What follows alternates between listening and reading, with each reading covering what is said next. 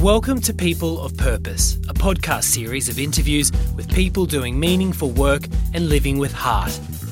The series is hosted by Johanna Scott, and guests come from nearly every field you can imagine. People of Purpose sits under the website Magdo Co. For more content, visit wearemagdo.com.au. What do tea blending, 80s aerobics, small space gardening and tattoo art have in common? Each of these is taught out of Workshop, a school of kooky creativity, which according to its website is designed to bring out your inner awesome. It's an ambitious goal, but as you drill down on the values behind Workshop, you can see how this might be achieved. Practical skills, affordable fun, real-world human connections, and right brain thinking are all outcomes of seemingly simple tools like harmonica for beginners or DIY donuts. The founders Matt Branagan and Chester Garcia seem to be responding to a growing desire for making and doing, and the empowerment that comes from the critical skills this develops. Matt joins me today to talk about their journey, their offering, and of course, their purpose. Matt, welcome to People of Purpose. Thank you. Thanks for having me. So who are Workshop's teachers and how do you find them? We try and work with a lot of artists that we love, a lot of local artists as well. So now we've got workshops running in Sydney, Melbourne and Brisbane. We like to sort of tap into the local art scene and find local businesses to run different classes. So yeah, we've always been about trying to tap into as much sort of local creativity as possible. And why was it important to you to connect this creative world, which it sounds like you're very much in, and you have these people that you follow their work and you love their work, and you're really connecting them to the public through Workshop? Why was that important to you? I think in Sydney, especially is where we started out, it lacked a bit of that sort of connectivity. Probably the art scene seemed a little bit inaccessible. It was hard for sort of people to, unless you were in the know or you were an artist or whatever, to sort of get involved. So we wanted to make it an easy thing for you to sort of connect to these amazing artists and creatives and just share their skills, I guess. And even the act of making art, I think, if people aren't pursuing it in their career, they kind of don't think that they can do it. Yeah. And so you guys are making that very accessible. Yeah, exactly. So you launched Workshop at TEDx Sydney in 2013 as a 2-minute pitch as part of the competition hosted by The Loop. And they were seeking new ideas for creative businesses. Can you outline briefly, I'm sure so much has happened since then, but the timeline that took you from that 2-minute pitch to where you are today? It's been a bit of a roller coaster ride, I guess. But I think everything's really grown really organically and actually really quickly. We were fortunate enough to find an amazing space on Broadway, on one of the busiest roads in Sydney. So we had amazing traffic go past us all the time and see what were the antics we were getting up to in there, and I think that really sort of helped put us on the map and sort of burn our image into people's brains as they sort of went past, wondering what this 80s aerobics and crazy stuff that was going on inside. I guess it's just been a really natural progression. I think people have really embraced it because it's something very unique, but also very similar, very very simple. As humans, we like to be connected, and I think in today's world where as our smartphones are getting smarter and we're sort of getting dumber and doing more things online, that we like to sort of come together and just share stuff together. So. Yeah, I love that. I was reading an interview with The Loop, I think it was probably about a year after you did your initial pitch, and you said then that the low point was trying to scrape together a budget to get everything up and running. And looking at where you are now, I feel like that's a pretty great low point to have. But is that still true today, or have there been other bigger challenges as you've grown the business and as you've kept growing your vision? Yeah, I think we've sort of grown quite quickly. The budgets we've kept fairly low, I guess. So we've tried to sort of make as much stuff as we can, and but I guess some of our employees probably get get paid more than we do, which is fine with us. I mean, we sort of, we pay ourselves what we need to sort of live, I guess, and we try and keep as much stuff in the business as possible, just to keep growing it, because expansion's kind of been our number one focus, I guess, is to try and take it to as many places as possible. We've had a bit of a Robin Hood philosophy of sort of getting in corporate clients to sort of do work with them, then spreading the money down to sort of run sort of these some of these workshops that don't make money or just break even or whatever, just because we think it's important to do those kind of things for the community, because they're very accessible. They're like, some of them are $25 and yeah, exactly. I mean, a lot of the stuff, it probably doesn't even pay for our time, I guess, but we just love doing it, because it was never really about making money for us. So. Your co-founder is Chester Garcia. How do you divide the work? Do you have a specific area that you tend to operate and he takes care of another, or do you have similar skills? Yeah, I guess we complement each other really well. So I think that's why it works so well. He ran a business in Melbourne of about 50 people in social media marketing, and so he's got some really good business acumen of running a business and all the things that sort of go along with that. And I've never done anything like that. I mean, I've probably managed maybe one or two people sort of in my career. So it's been great to have him as to have all that business knowledge, and he knows what needs to be done, and the T's to cross and the I's to dot and stuff. So it's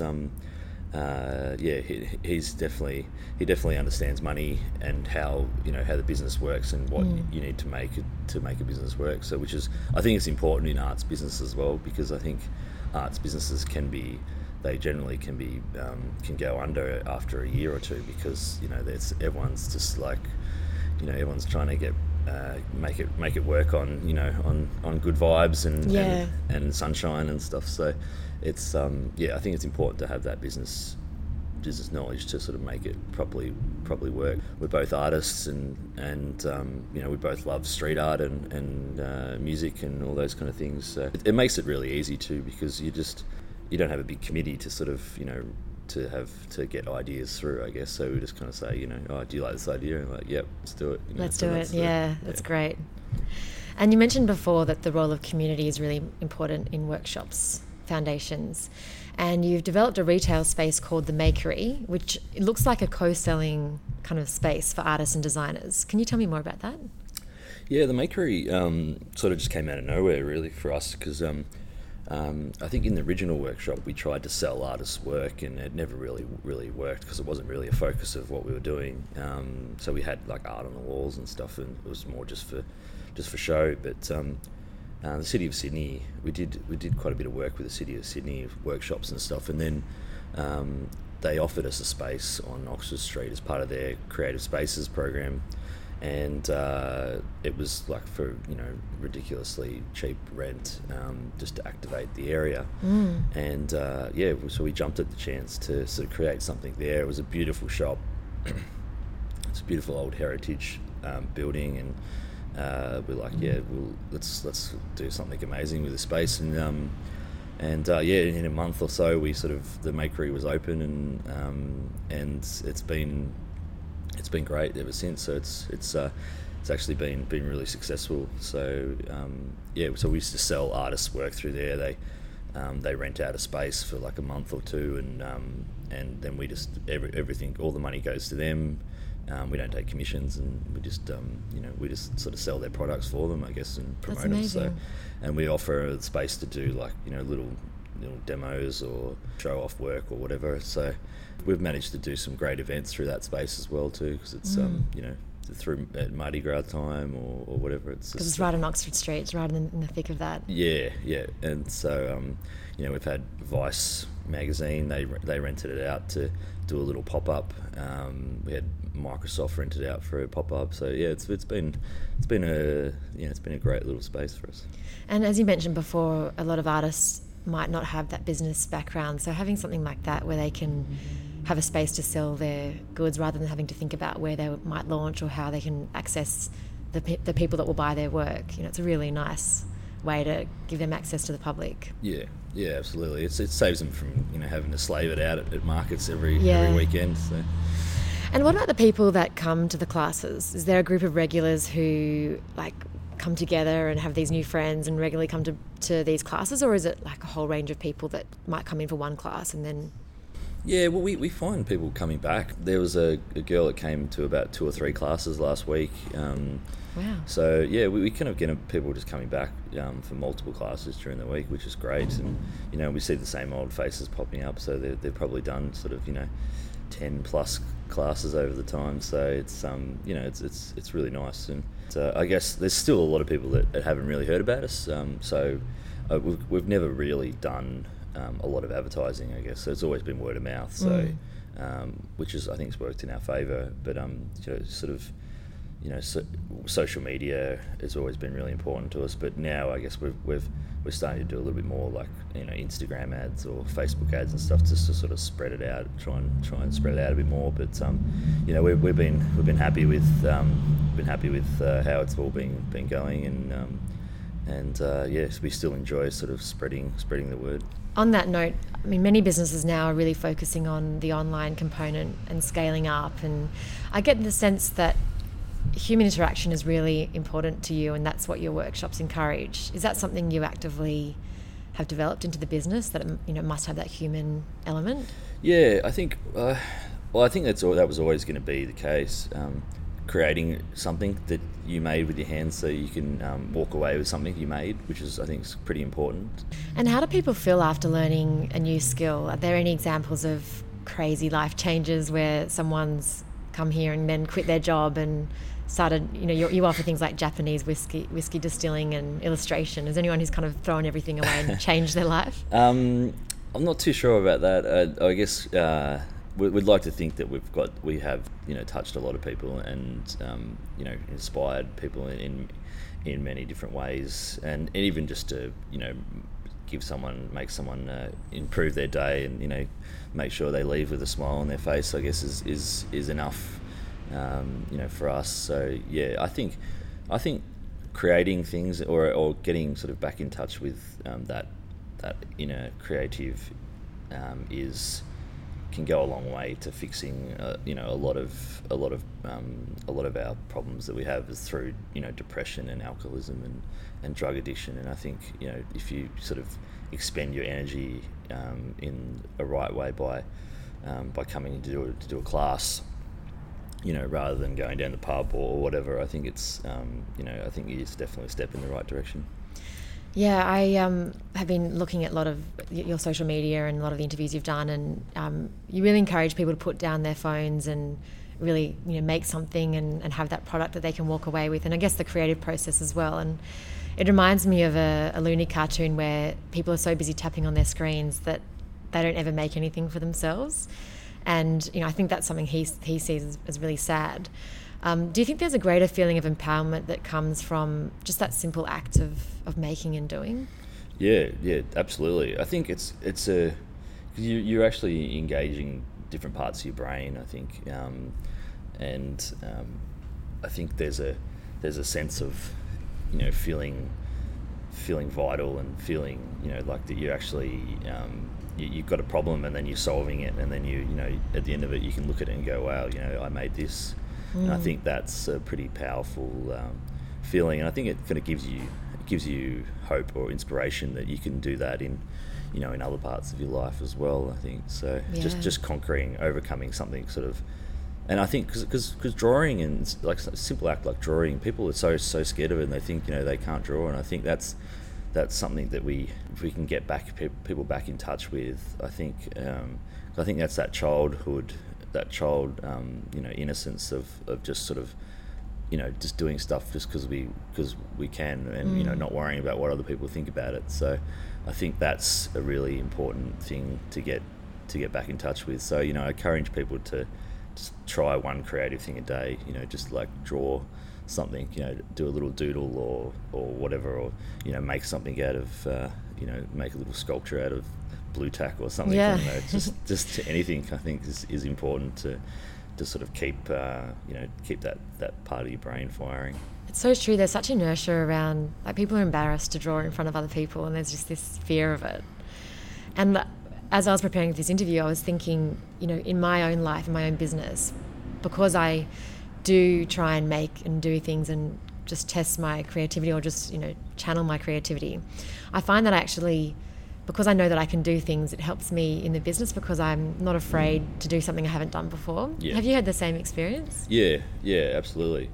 I think one of our teachers here, Sid Tapier, who teaches the street art classes for us, and I guess street art for me was one of those skills that I really wanted to learn through the business. It's I've always admired street artists in Melbourne and where I grew up, and the laneways there are full of it, and I guess I wanted to be able to create something like that as well. So one valuable lesson that I learned from Sid from one of our earliest street art classes was that when I was actually learning, it was that just to embrace your own style.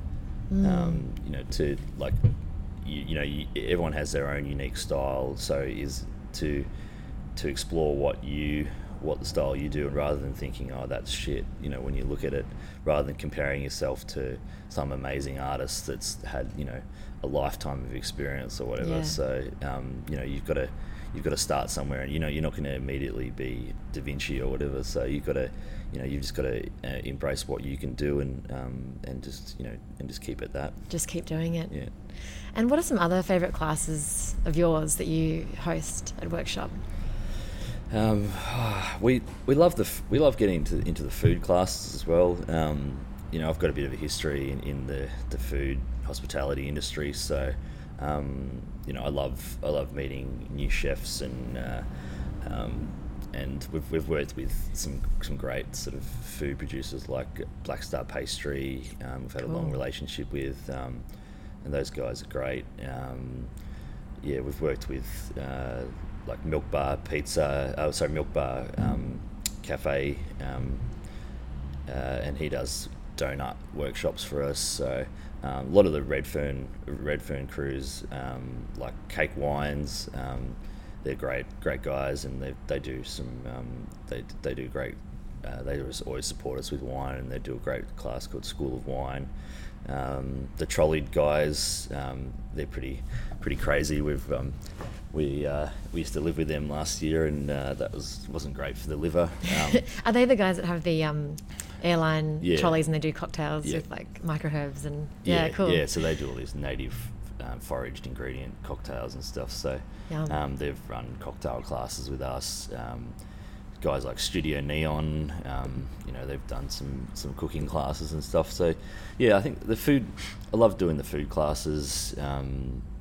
I think, and even just things like life skill ones as well. We do a lot of great life skill classes now. So there's Russie Ross, who does the coffee shop network here, and I think it's a really important, those ones, because it's helping people have the confidence to network and to talk to other people, and that's kind of very, very intrinsic to the heart of Workshop of what we do. So public speaking, those kind of like life skill-y kind of workshops, I think are great, because I think it's really helping people improve themselves as well. So definitely.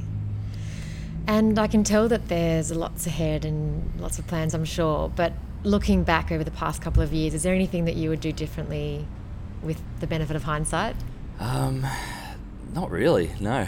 That's great. I think everything's really happened as it should have happened. I think it's been a dream, I guess. We've had we've got some amazing people working with us now, and I think it's I don't have any regrets at all, really. That's amazing. So what's next for you guys? Well, I think next is a bit of a holiday. What do you do to escape? Just travel, I think. Yeah, go somewhere go to Thailand. I haven't been to Thailand before, so I think I might go and do that. Or I was even thinking about going up to Canada, because that's where we may be looking at opening. Wow.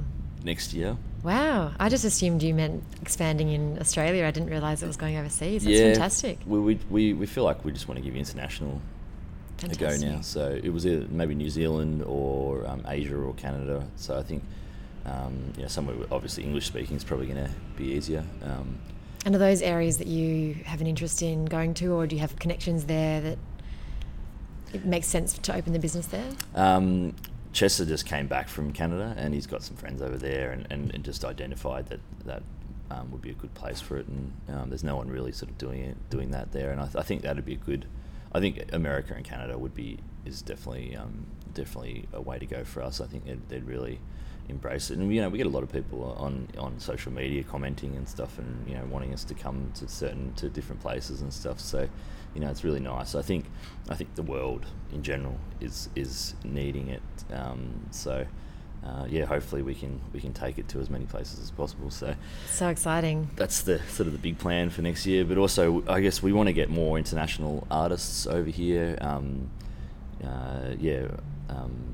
I was chatting with Ben Lee the other day, the musician, and he seems interested in running a class. So that'd be amazing. Yeah, we just want to hit up more guys like that, and just to try and we can bring. We're in the position now where we can we've got Sydney, Melbourne, and Brisbane, and we can bring out artists and tour them around and sort of make the most of their time while they're here. So fantastic. So that's sort of on the cards. We've got our kids program as well expanding too. So we've just met with we met with Westfield, and so hopefully we've been doing a few pop-ups there. So cool. Hopefully we can do a little bit more work with them. So sounds amazing. Yeah. Well, all the best with your grand plans, and thanks for your time today. And I'll definitely be following along with interest. So thanks a lot. Thanks for your time.